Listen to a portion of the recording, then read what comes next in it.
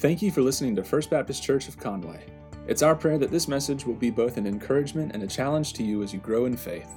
We are currently in stage 2 of our COVID-19 response, where the church building is open for you to join us in person for worship. However, we will continue to broadcast the service live at 10 a.m. each week. Now, here's this week's message. So there I was, 17 years old, a senior in high school on finals day.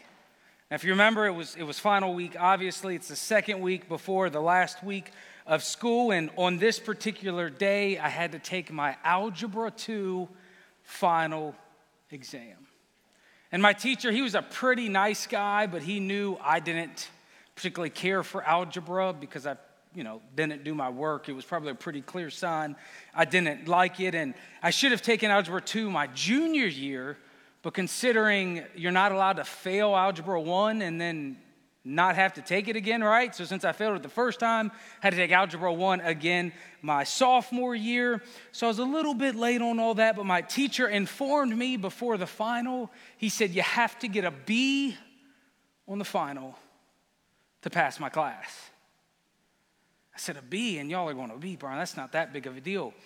Listen, I hadn't got a B on anything the entire year.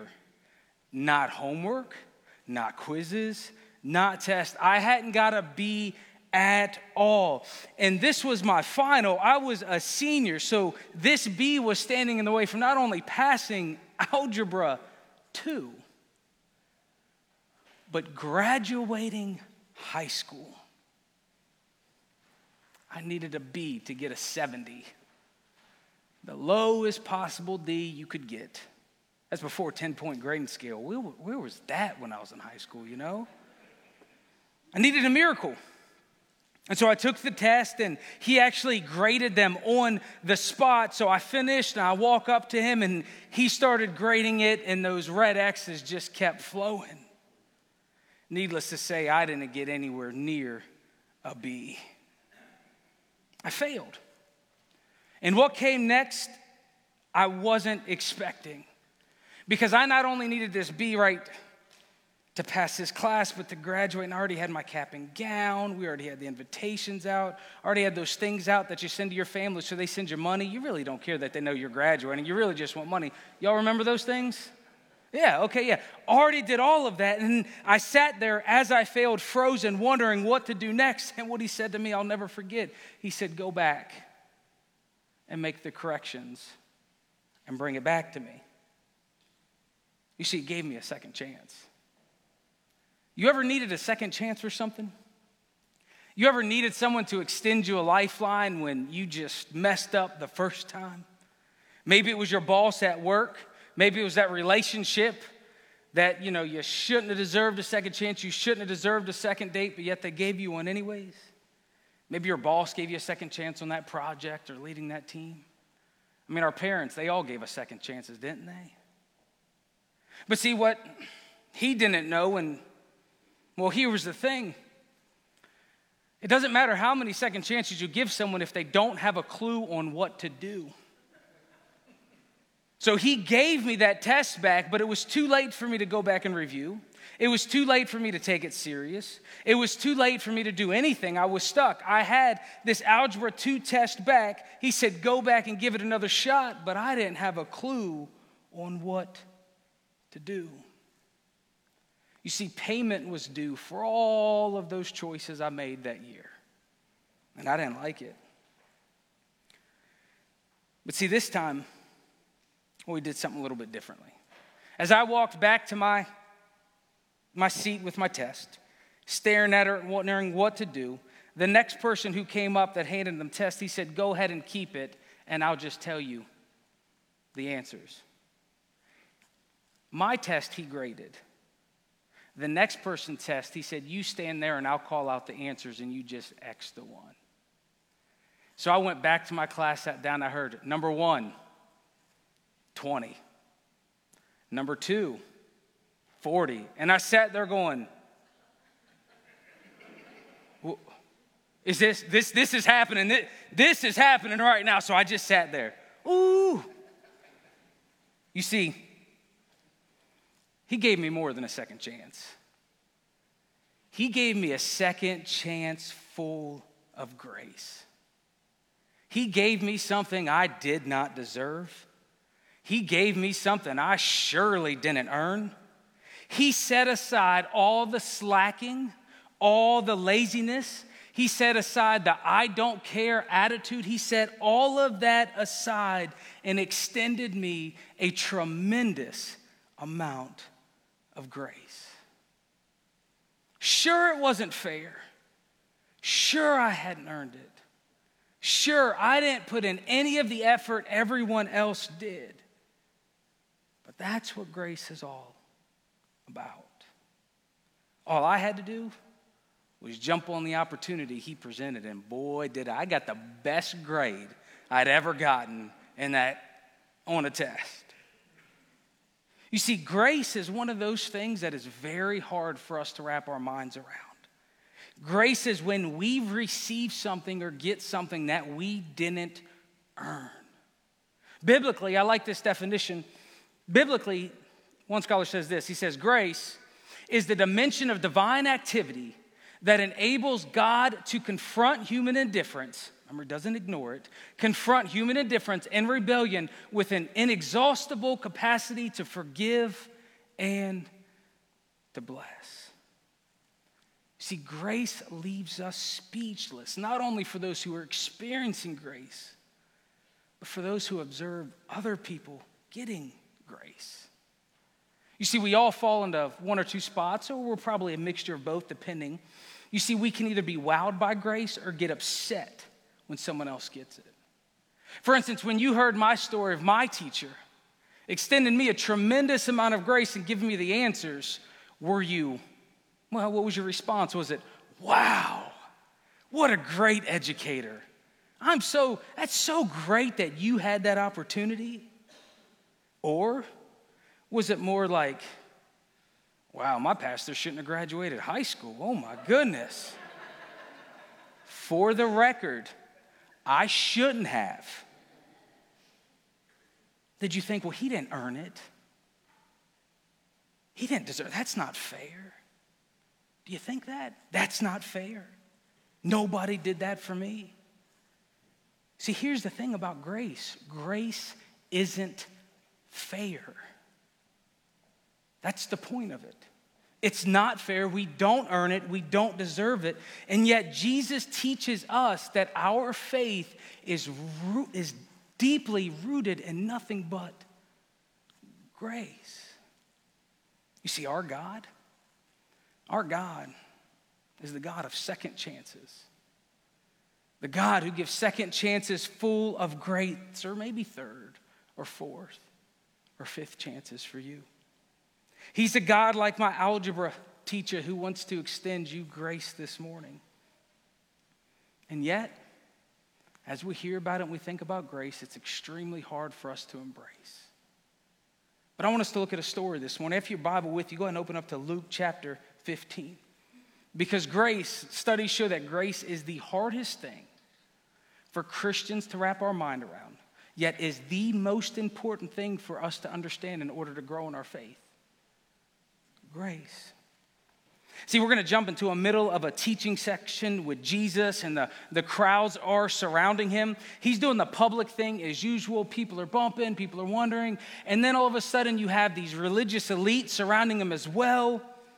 Here's what they said about Jesus. Here was their problem. They said, now the tax collectors and sinners were all gathered around to hear Jesus, but the Pharisees and the teachers of the law muttered. Who mutters? Y'all ever use the word mutter? I like to highlight these words I don't use and just wonder how they translated that. But anyways, they muttered, this man welcomes sinners and eats with them. You ever met somebody that was always interested in picking out what other people are doing wrong? They always have something critical to say about other people. That's what they were doing. They just wanted to pick on Jesus. They're complaining about him. In fact, they started complaining about Jesus all the way back in Luke chapter 5 for the same thing. And here it's 10 chapters later, which we know would be years, they're still complaining about Jesus. They're still looking for reasons to be upset. And so Jesus launches into this teaching section to help them understand. We only have time to look at one of the parables. Look at this, Luke chapter 15, verse 11. Jesus gives them this story. It says, Jesus continued, there was a man who had 2 sons. The younger one said to his father, Father, give me my share of the estate. So he divided his property between them. This, of course, sets the tone for the rest of the story. A father has 2 sons, and one of them comes up and says, hey, let me have my share of the inheritance. Let me have what I'm supposed to get when you die. Let me go ahead and have it now. And for whatever reason, the father actually splits it up. Verse 13. It says, not long after that, the younger son got together all that he had, set off for a distant country, and there squandered his wealth with wild living. So evidently, the younger son took his half, which, remember, he had property, so he divided his property. The younger son took his half and sold it, traded the stocks in, got the cash, and went and squandered it all, went and spent it on himself. You see, back then it worked like it did now, except back then it was expected that when you were born as a child, your parent takes care of you. And then as you grow older, as the parent, the child then takes care of you. All right, both, you get that? You understand that? Yeah, it's still supposed to work that way, by the way, all right? Your parents take care of you when you're younger, then you take care of them when they're older. But the younger son, instead of trying to carry on the family business, instead of trying to carry on the family's legacy, instead of using the money to continue family life as the father did, he takes it all and blows it, which would have brought an incredible amount of shame, which is the shame culture, incredible amount of shame on the family. Look at verse 14. It says, after he had spent everything. Some of us are like, I cannot believe they have my life story in the Bible right now. This is very interesting, right? After he had spent everything, there was a severe famine in that whole country, and he began to be in need. So he went and hired himself out to a citizen of that country who sent him to the fields to feed pigs. The Jewish people have a good relationship with pigs? No, they were unclean. So he's feeding pigs. Shame, shame, shame. He longed to fill his stomach with the pods that the pigs were eating. Not only did he have to take care of them, he looked at the pigs' food and said, if I could just eat what the pigs are eating, But no one gave him anything. Look at verse 17. It says, when he came to his senses, he said, how many of my father's hired servants have food to spare? And here I am starving to death. I will set out and go back to my father and say to him, Father, I have sinned against heaven and against you. First he says, hey, I'm going to own what I've done. I'm going to own my mistakes. I've sinned against heaven and against you, and I am no longer worthy to be called your son, to make me like one of your hired servants. So rather than living in misery, the son who said, Dad, I wish you were dead, just give me my money, went out and spent it all. He said, you know what? Instead of me living like this, living like a person wanting to eat with the pigs, I'll go back and just be my dad's servant. Have you ever had to go back to your parents and say, hey, I need your help. I need to move back in? Yeah, it's humbling, isn't it? It's hard. That's what he wants to do. He says, I'd rather do that than be a slave. Look at verse 20. I'd rather go be a slave for my father than these other people. He says, so he got up and went to his father. But while he was still a long way off, his father saw him and was filled with compassion for him. He ran to his son, threw his arms around him, and kissed him. The son said to him, Father, I have sinned against heaven and against you, and I am no longer worthy to be called your son. But the father said to his servants, quick, bring the best robe and put it on him. Put a ring on his finger and sandals on his feet. Bring the fattened calf and kill it. Let's have a feast and celebrate. For the son of mine who was dead is alive again. He was lost and is found. So they begin to celebrate. You see, the Father, which of course I imagine you get by now, is a representation of our Heavenly Father. saw the son at a distance. Rather than being angry, rather than being mad, rather than filled with rage, which he had every right to feel, he saw him and was filled with compassion. He ran to greet his son. You see, God's response to our repentance is a celebratory response. He is ready to meet us in our shame and in our guilt and wrap his arms around us. The son did so much against his father. He brought so much shame and embarrassment. He blew all of his money, but yet met him with love and grace, the amazing love of our great God. But notice the son did nothing to earn his love. He did everything to provoke his anger. But the father quickly accepts the son back. Look at verse 25. They start celebrating. It says, meanwhile, the older son was in the field. When he came near the house, he heard the music and dancing. I just had to highlight that for the Baptist here. Jesus is telling a story where he is the father, and what is he doing? Some of y'all are going to be miserable in heaven. There's going to be music and dancing, and you're going to be like, you're not supposed to do this. But I'm just telling you, this is Jesus, okay? Take it up with him. So there was music and dancing. So he called one of the servants and asked him, what's going on? He's a Baptist, isn't he? Why is there dancing? What's happening? Anyways, we're moving on. So your brother has come. He says, your brother has come, he replied, and your father has killed the fattened calf because he has him back safe and sound. Next slide. The older brother became angry and refused to go in.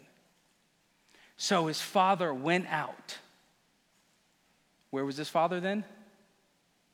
In the room with the music and dancing, just making sure we're clear about that. He was in the room, he was partying. Now he's coming out. He went out and pleaded with him. But he answered his father, look, all these years I've been slaving for you and never disobeyed your orders. Yet you never gave me even a young goat so I could celebrate with my friends. Oh, sorry, ignore that last part. It shouldn't be there. Celebrate with my friends. But when the son of yours who had squandered your property with prostitutes come home, you killed the fattened calf for him. Sorry, it should be up there, but listen, the older brother points out the younger one, Jesus makes it clear of what he spent all his money on. He squandered it with prostitutes. The younger son just went out partying up. You see, the older brother, he didn't think any of this was fair. He was furious that the father would celebrate the younger son. He's furious that the father would throw a party for him to celebrate him. And because the father had already split up the inheritance, who's paying for the party? The older brother. Not only don't you do it for me, you're now taking my share and I'm spending it on him? See, the older brother, he was consumed with comparing his life to his brother's life. He was looking at all the good works and all the good things he had done. You see, he's more concerned with what we would call works righteousness, how he has earned and kept the Father's love. But you see, the Father's love doesn't work that way. Or at least God's love doesn't work that way.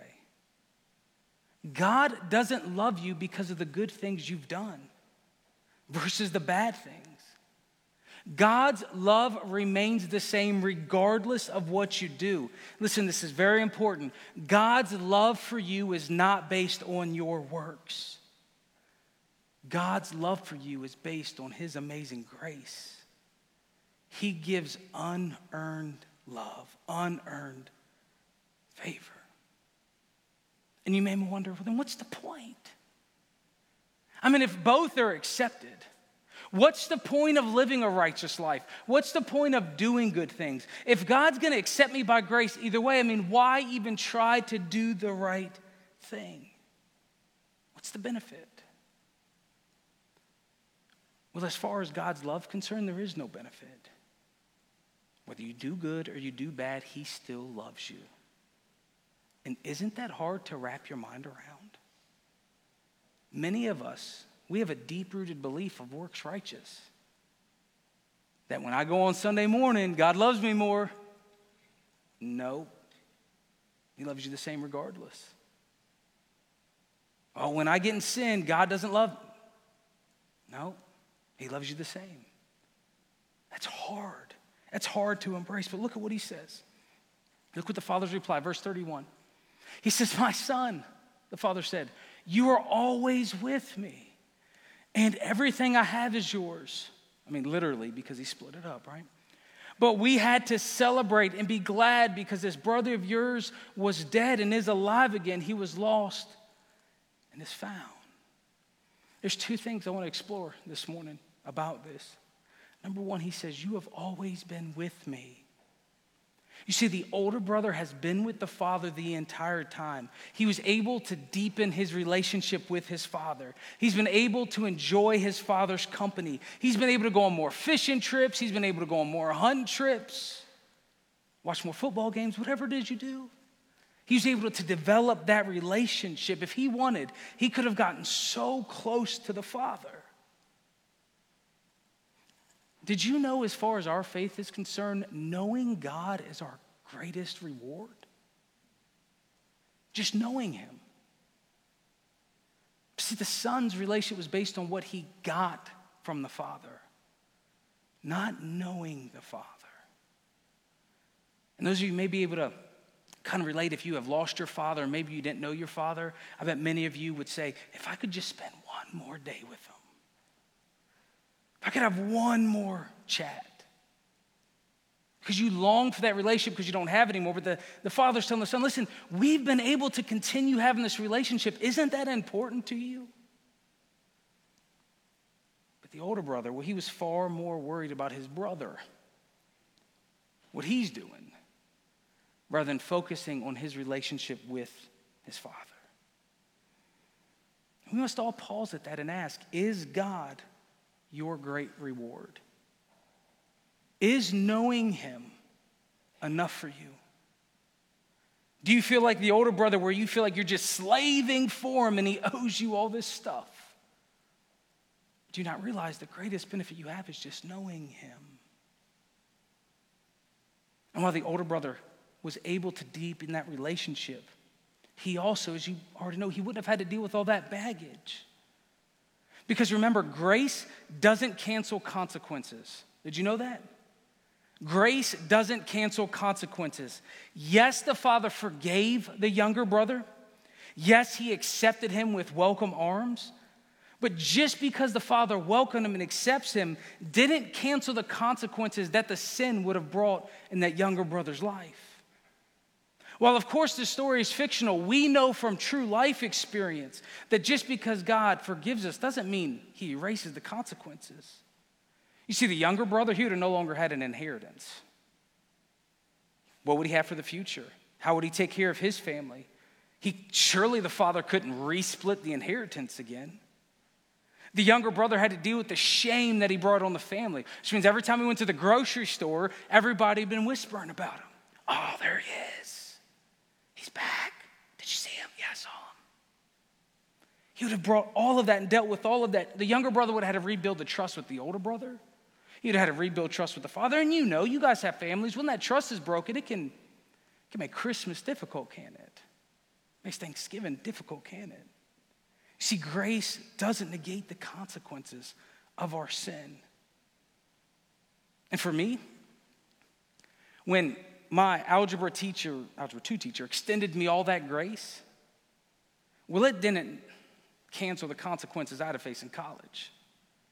See, I wasn't planning on going to college. God had different plans. I wish he'd have told me beforehand. Anyways, we'll talk about that a different day. But when I went to community college, because I surely couldn't have got into another college, regardless, went to community college, they looked at my grades and were like, you need to take the math test. I was like, yeah, but I passed. They're like, no, your grade wasn't high enough. We're not sure you're ready for college level math. So I said, I got this. Wouldn't you know? I didn't pass that test. Wouldn't you know? My first year of college, I had to take math for no credit. And I literally had to pay for it. I had to pay the consequences. So while I graduated high school, it came back. But this time it cost me. When you got about $1,200 in a class you don't even need, You tend to pay attention. Kind of. I still had a hard time with math, I'm not going to lie, but moving on. You see, I guarantee you the younger brother, after he had to deal with all the consequences of what he had done, he would have switched places with the older brother in a heartbeat. Said, I wish I wouldn't have to experience all of this other stuff. But you see, the father, he wasn't celebrating what the younger brother had done. He wasn't excited about his sin. He wasn't accepting his behavior. He was accepting him because he loved him. You see, the crazy thing about this story, and maybe you find yourself in it, is that neither one of them understood grace. Neither one of them were expecting it. Remember the younger brother, he was expecting to be a slave. He said, maybe my dad will just hire me to be a slave. He never thought his dad would just welcome and embrace him after he spent all the money on prostitutes. Maybe that's where you're at. Maybe you think there's no way God will accept me with everything I've done. My wild living, my past, there's no way. I mean, you don't understand what I've done. There's no way God would love me. This story taught by Jesus teaches us no matter what you've done before, he wants to greet you and wants to welcome you. Because your good works don't earn his love. Your bad works don't cancel his love. His love remains the same. You see, God wants to give you a second chance, or maybe third, fourth, 100th, whatever one you're on. God wants to welcome you. He wants to embrace you. And the older brother, well, he was like the religious elite. There's no way that somebody who lived a wild life would be welcomed into the family of God. The religious elite were so concerned about what they've done and how long they went to church and how many Bible verses they know, they could beat everyone at Bible trivia, everyone. They said there's no way God's going to welcome a sinner, and there's no way they're going to be welcomed into the same family, to sit at the same table. There's no way God's going to treat them the same as me.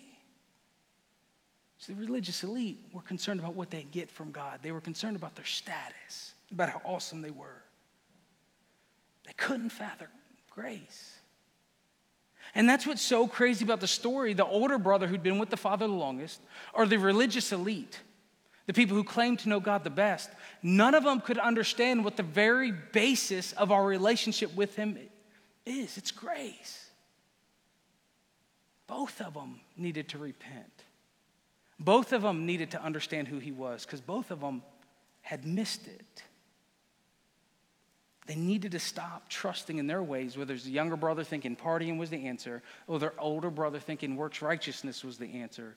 Both of them had to stop trusting in themselves and trust in God.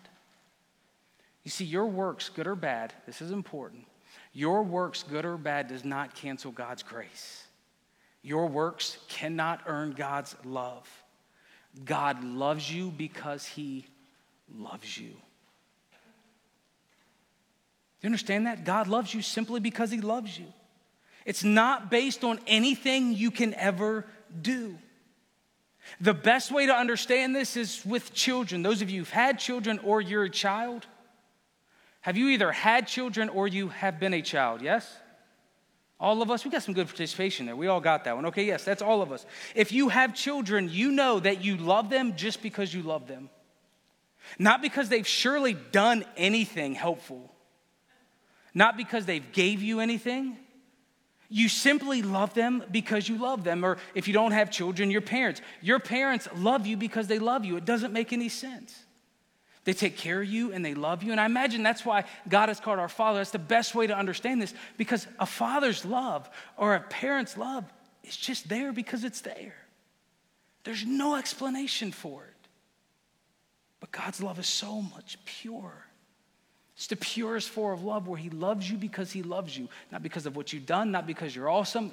I know your parents tell you that, and I'm sure you are. But God loves you regardless if you're awesome or not. He just loves you because he loves you.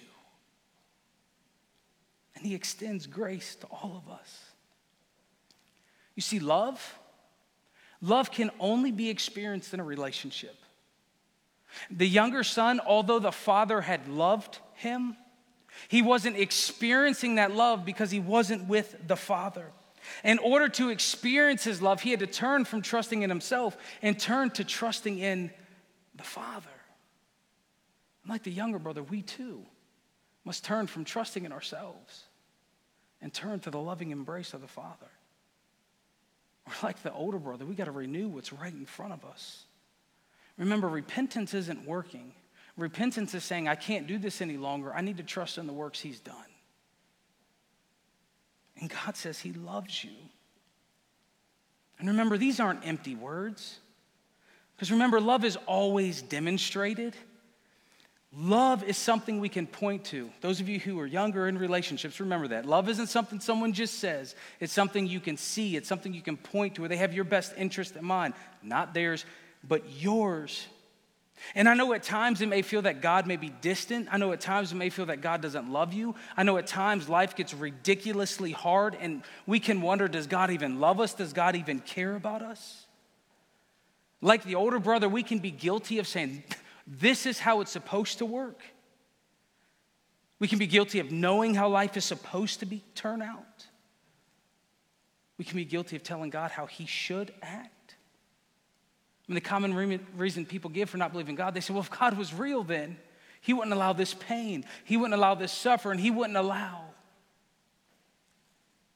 But never forget, God has demonstrated his great love for you.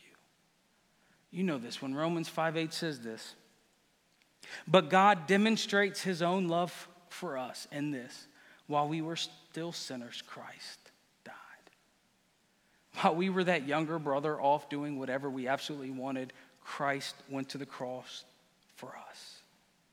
He has shown you how much he does care and how much he does love you. And what you may be facing may seem absolutely impossible. You may think there's no way I can get through this. Just know that God does love you. God does care for you. And whatever you're experiencing will be used for his glory, even if you cannot understand it. He loves you. And if you allow him, he'll be there right there with you. You see, God's grace was given to us at the cross when Christ died for us. The way we understand grace is looking at the cross. Jesus came and offered us life. He offered to accept us into his kingdom based solely on what he has done. In other words, think about it this way. Jesus took the test for us and got a 100%. And says, hey, come join my group. You'll get the same grade as me. Why wouldn't you do that? If you were in a class and the one who made the test said, hey, I'm going to take this test. And if you want to join my group, I made the test. If you want to join my group, I'll give you the same grade as I get. How about you? Some of y'all be like, I got this. I've been studying. Jesus said, it ain't going to work out for you. Jesus has passed the test. Jesus offers us what only he can offer us. Has extended the cost. Says, come on. Wants to save us. And remember, you can't earn it. You don't deserve it. You'll never be good enough for it. Yet he died so you and I could live. The only thing required is repentance. Which is saying, I no longer want to do this on my own. I've tried. I've taken the test. It's not looking good. I'm just going to go ahead and join your group and trust that you got this taken care of. So this year, this new year, let's make it about grace. All of us. Let's make it about grace. Let's embrace the simple fact that God loves you because he loves you. Nothing else. And so I challenge you to make your resolutions in light of his grace. Listen, this is very important. He doesn't love you more if you read your Bible more. He doesn't love you less if you read your Bible less. I get really guilty if I don't read my Bible enough. And then what do I do when something makes me feel guilty? I quit doing it altogether. I'm like, I'd rather just not feel guilty. How about? Y'all don't do that, it's just me? Y'all like feeling guilt? Don't lie. Come on, we're in church. Right? When something makes me feel guilty, I can easily be like, I'm not going to worry about it. But listen, God doesn't love you more if you read your Bible more. He doesn't love you less if you don't read your Bible. Instead of thinking about that, how about we make the resolution to how about I get to know God better? And the quantity I read, the quantity of time I won't feel guilty about. How about I just get to know him better? Basically what I'm trying to tell you is stop trying to earn his love. You can't. And you don't need to. He's not impressed with you. And when you embrace God's grace, it allows you to step out on faith. No matter if you do good, no matter if you fail miserably, do you know he still loves you and that won't change? Some of us are perfectionists. I'm not, by the way, but some of you are perfectionists. And we think, if I don't get it 100% right, if I don't do it perfect, we got this pressure we put on ourselves. But did you know the last perfect person died 2,000 years ago? You can just let that one go. Just approach life like a toddler. You ever seen a toddler walk? Slip, fall, but what does the parents do? Smiling the whole time. I gotta just keep going. See, embracing grace allows you to step out on faith, knowing God loves you and he cares for you regardless of how well you do. He just says, come on, wobble a little bit over here. I got you. And then lastly, we're almost done. How about we extend his grace? How about we be the people of second chances? How about we extend our grace with how we treat people, with our attitudes, with our love? How about we have a little bit more patience, a little bit more understanding? How about we stop looking to be critical? Stop looking to cut people down. Stop looking at what people do wrong. And extend grace. And realize that if we're saved by grace, perhaps we should extend it to others. See, in 2020, we were all forced to learn to trust God. Whether you wanted to or not, you were forced to. And in 2021, how about this year we choose to just rest in his grace? Rest in his goodness. And say, you know what, last year was a panic for all of us. This year I'm going to rest. I'm going to rest that he loves me and that he cares for me and that he's got me. Let's make it the year of grace. Will you pray with me? Heavenly Father, we come to you in the name of Jesus and thank you so much for your grace. Lord, we thank you so much for your call to salvation. We thank you that no matter what we've done, no matter where we're at, that you have extended your love for us by dying on the cross for our sins. Heavenly Father, we just pray that you draw us closer to you. Father, if there's anyone here who doesn't know you but is willing to answer that call, Lord, just tug on their heart. And if you do want to know Jesus, if you want to know him better, just run to him. Repent from your sins and trust in him. Father, we pray that all of us have a great year, a year of grace. Help us extend it to the people that frustrate us the most. Help us rest in your grace, knowing that we can impress you, that you're not impressed by our job titles, you're not impressed by our education, you're not impressed by our promotions or our money. But you love us because you love us. Father, we thank you for that. Allow us to rest in that. Allow this to be the year of grace. In the precious name of Jesus we pray.